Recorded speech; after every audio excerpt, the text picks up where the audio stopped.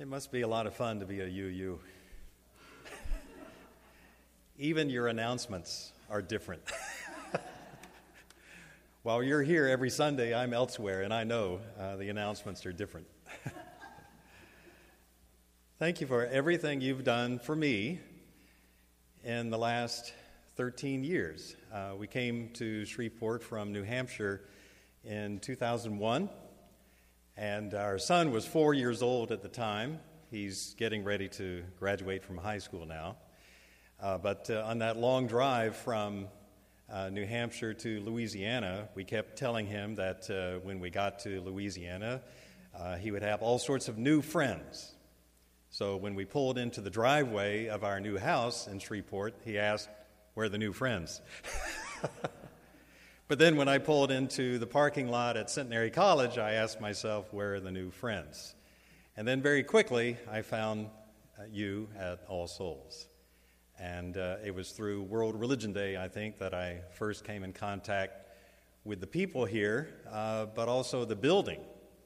And I mention it every time I speak here, but I think you have the best sanctuary in town. And this, I'm really going to miss that.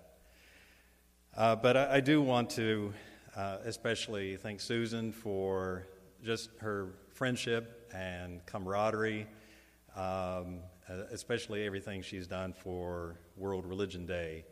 She's the mother of interfaith relations in town, and she is. It's true.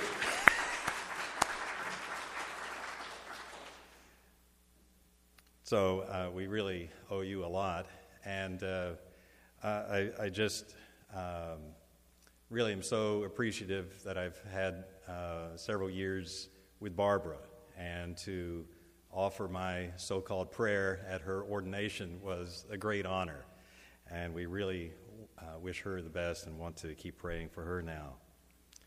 But World Religion Day is a great treasure, and it seems like it's now a fact that All Souls is headquarters for World Religion Day. And so I hope you treasure that and support that. I've received a lot from that. And the very fact that I'm on the list with those other folks who have received the Emerson Award is just a great honor to me. And when you contacted me several years ago about that, I was just so delighted to receive that. I've been a lifelong fan of Ralph Waldo, and to have an award bearing his name is just a great privilege for me. Also want to thank Larry Andros, who has participated with me in a few activities at Centenary. Twice we held the Dharma in Dixie, trying to showcase Buddhist life and thought in the Arklatex, and we've had a great time doing that. And, of course, every now and then a student or two of mine will go to his meditation group, and they will also come for a Sunday service. So thank you for your hospitality to Centenary students. I know they always come here acting as if they've never been anywhere in the world and they don't know what to do. But thank you for helping them figure out what to do and showing them what the UU tradition is all about. I also miss my neighbor, Hazel Martin. I met her several years ago walking the dog, and she was doing some yard work in her front yard, and I complimented her on the Buddha image right outside her front door, and she told me, "I'm a Taoist." And I immediately asked, "How long have you been a member of All Souls?" Because where else would she be? And let me just plug this. If you would like to buy a lovely house near Hazel Martin, let me know. But thank you for your invitation today. And yes, we want to concentrate on this unusual man who bears this extraordinary name and whose future is unknown, and we wonder what will happen. But this is how it all begins, with these two Latin words, habemus papam. we have a pope. And I've heard the Vatican's senior cardinal deacon proclaim these words from the loggia of St. Peter's Basilica 4 times in my life. First in 1978, after the election of Albino Luciani, who took the first double name in papal history, John Paul. A second time, still in 1978, after Luciani's 1-month pontificate, the 11th shortest in history, abbreviated by heart attack, when Karol Wojtyła, the first non-Italian in over 400 years and the first Slav ever, took the chair of the Apostle Peter as John Paul II. Then in 2005, after Wojtyła's monumental 26-year reign, when his longtime associate, Joseph Ratzinger, the world-class academic theologian, became Benedict XVI. And then most recently in 2013, when after the virtually unprecedented resignation of Pope Benedict, Jorge Mario Bergoglio became the first American to serve as Bishop of Rome. Yes, he's the first Argentinian, the first South American, the first Latin American Pope, but I think just plain American is the best way to get the message across. After all, Amerigo Vespucci's name was bequeathed to the southern New World continent long before it denominated the amber ways of grain north of the Panama Canal or the Rio Grande. So with Bergoglio, we have the first American successor to Galilee's most famous fisherman. Habemus Papam.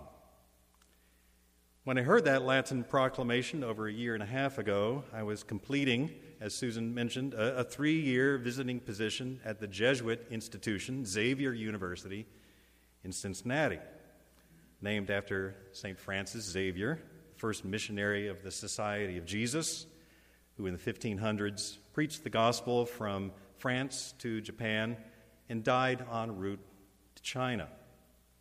I watched the events of the conclave on the desktop computer in my university office. To observe the election of the first Jesuit pope at a Jesuit institution was a one-of-a-kind experience. And to see the first Jesuit pope take the name of Francis, while my colleague, a Franciscan sister, watched the same screen by my side, made the event even more extraordinary. All of this, by the way, at the university where I was at the time teaching a course on Pope Benedict, a course weirdly interrupted by Benedict's out-of-the-blue retirement announcement. 1 month into it, my students asked if the course was canceled. It quickly became an impromptu course on conclaves, complete with predictions on who would emerge from this one as the next Holy Father. Needless to say, no one saw Bergoglio coming, or I should say, going all the way. I do remember some graybeard lecturing my class on how no Jesuit would ever ascend the throne of St. Peter. But to defend my honor as a papal handicapper, I will show you now my handwritten list of 13 names. And Bergoglio is on the list, but he's not circled. Canada's Ulette is circled, and Milan's Scola is circled. But today, no one is preaching a sermon on the Scola or the Ulette effect. So I was so close, so close.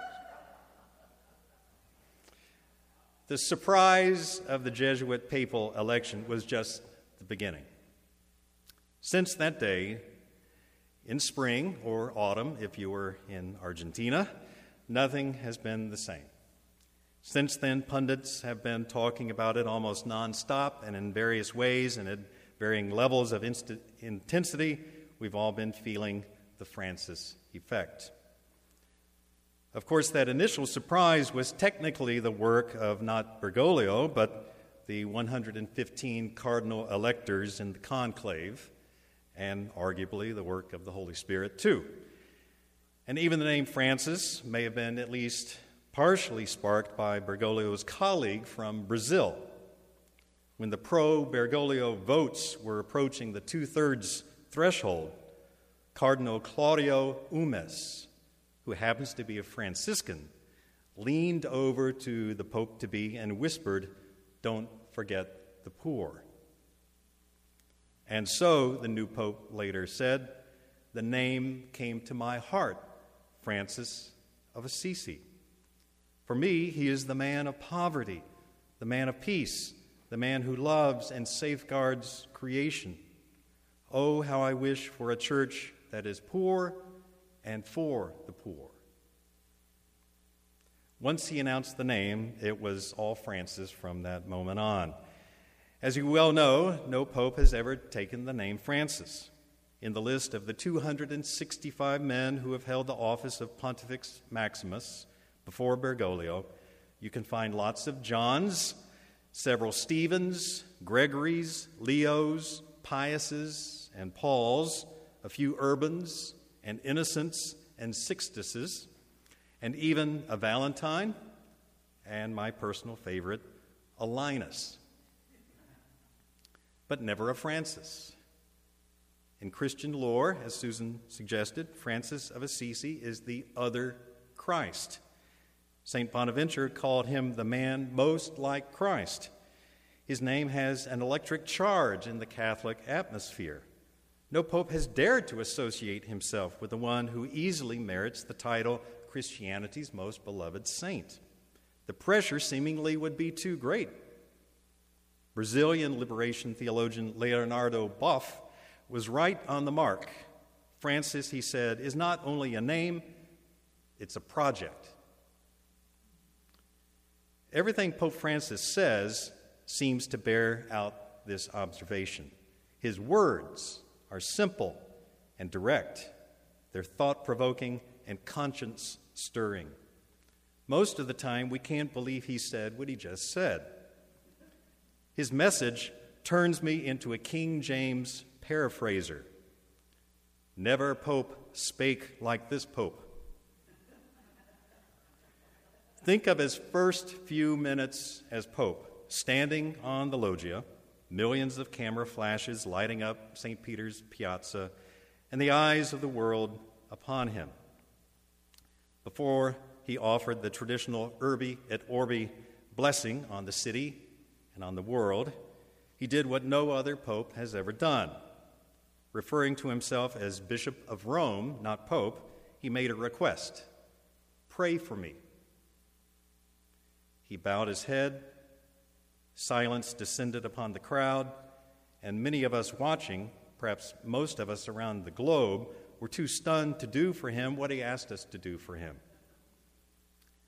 Then there was the first major interview. Question: who is Jorge Mario Bergoglio? Answer: I am a sinner. And next, the unforgettable interview on the flight to Rome after his first World Youth Day in Rio. The question about gay priests in the church. The answer this time, a question: who am I to judge? Who am I to judge? Again, I instinctively paraphrase the authorized version. What manner of pope is this? For a moment, just listen to the voice of Francis. I see the church as a field hospital after battle. Ours is not a lab faith. The first reform must be the attitude. We must walk united with our differences. The church is not an NGO. It's a love story.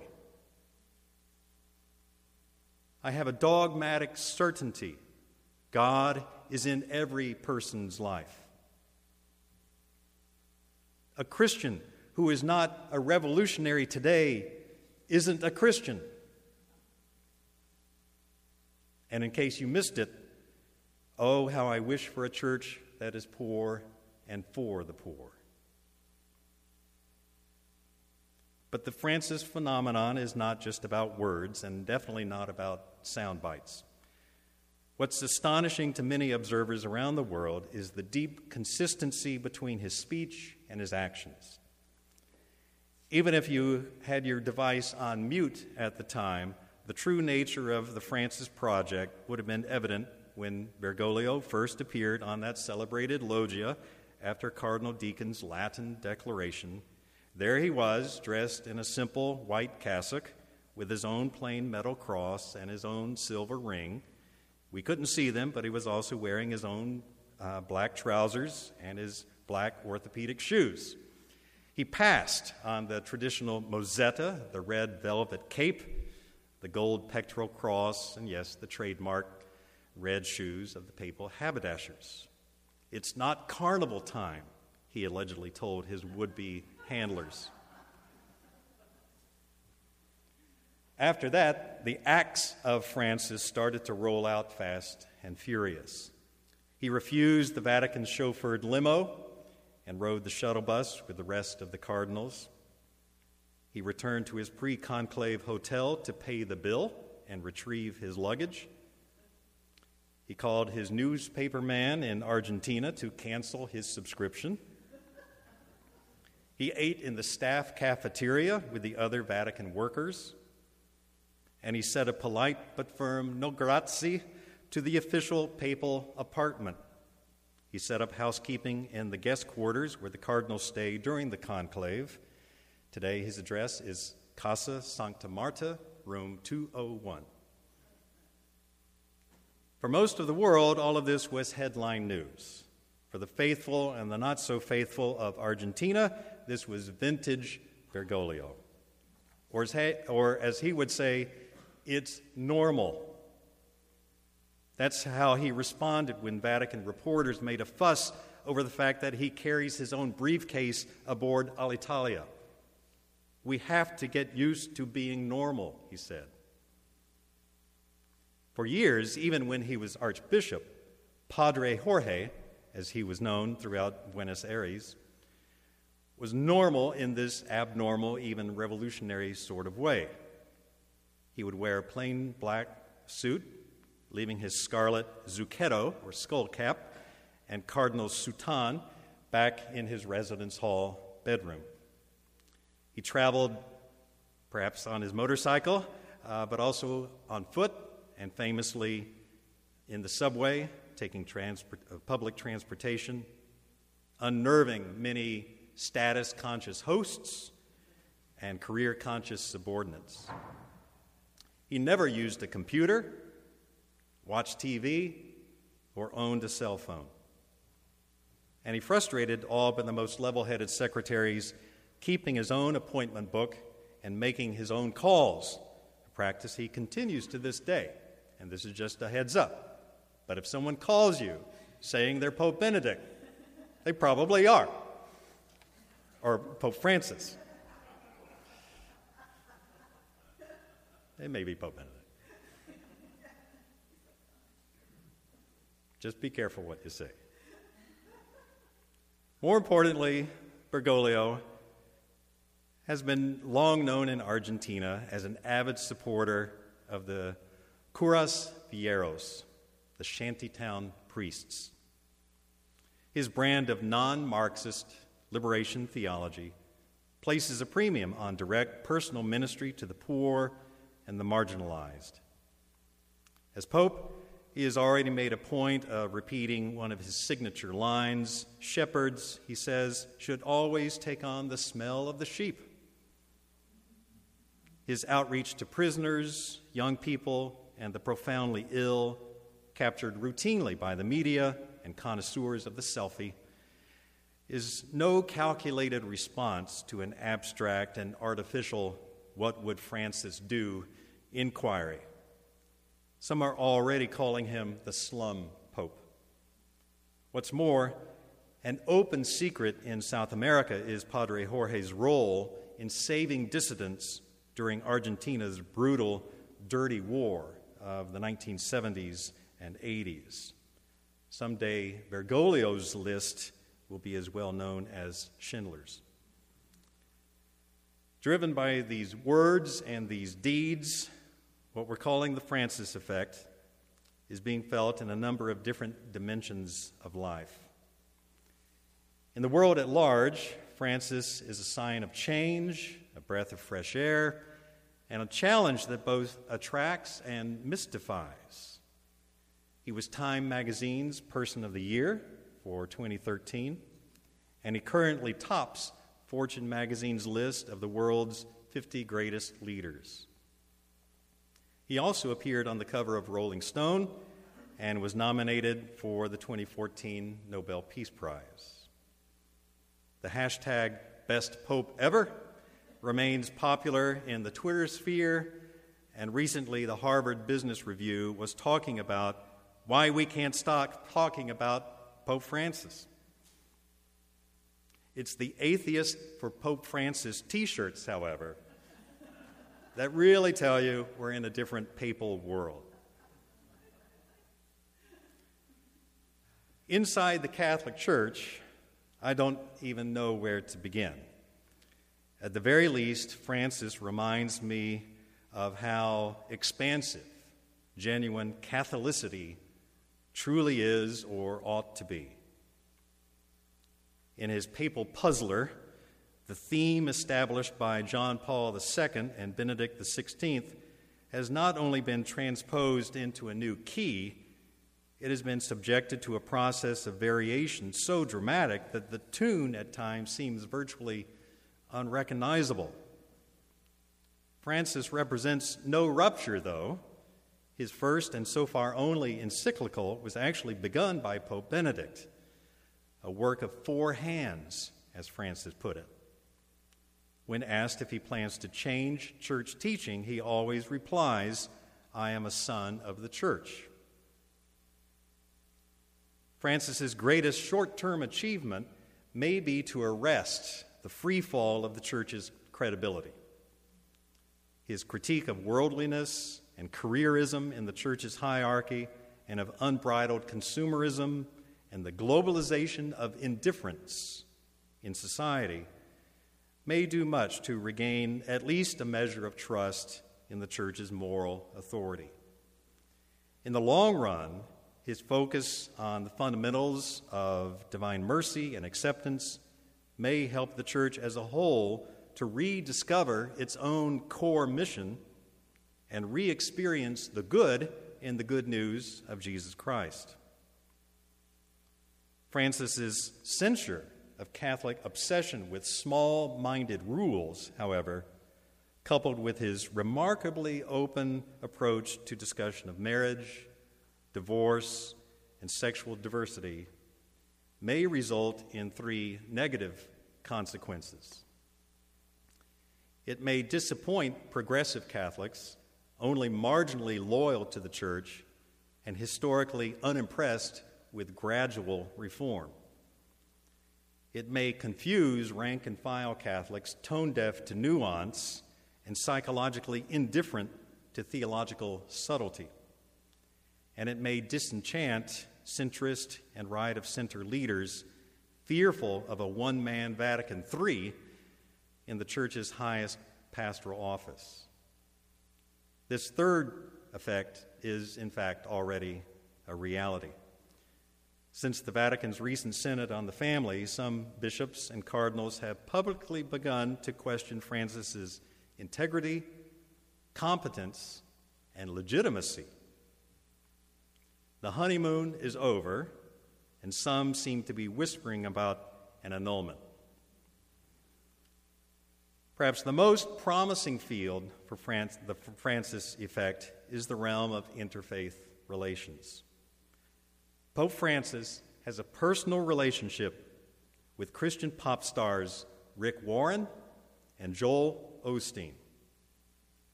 His best friend from Argentina is a rabbi. He's the first pope in history to wash and kiss the feet of Muslims. And one of the top 3 writings from his first year in office, along with that 4-handed encyclical, and his apostolic exhortation, the joy of the gospel, was a letter to a non-believer.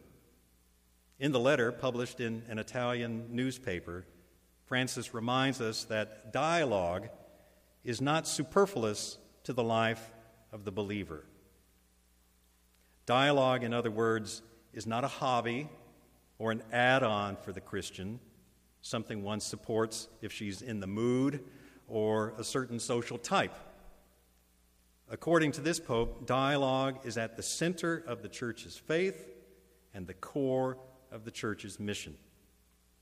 His Twitter account is Pope Francis at Pontifex. One of the oldest titles for the Bishop of Rome, Pontifex Maximus, means greatest bridge builder.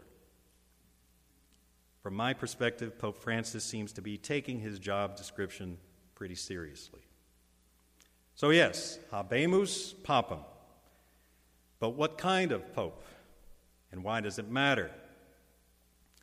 Earlier, I suggested that the Holy Spirit might have had a hand, or a wing, I suppose, in the election of Jorge Mario Bergoglio. That calls to mind another King James classic. The wind bloweth where it listeth, and thou hearest the sound thereof, but canst not tell whence it cometh and whither it goeth. So is everyone that is born of the Spirit. We've all seen pictures of the Pope's now white Zucchetto flying off during a breezy outdoor audience. Here's the Roman forecast for the foreseeable future. Papal front brings blustery winds. Thank you.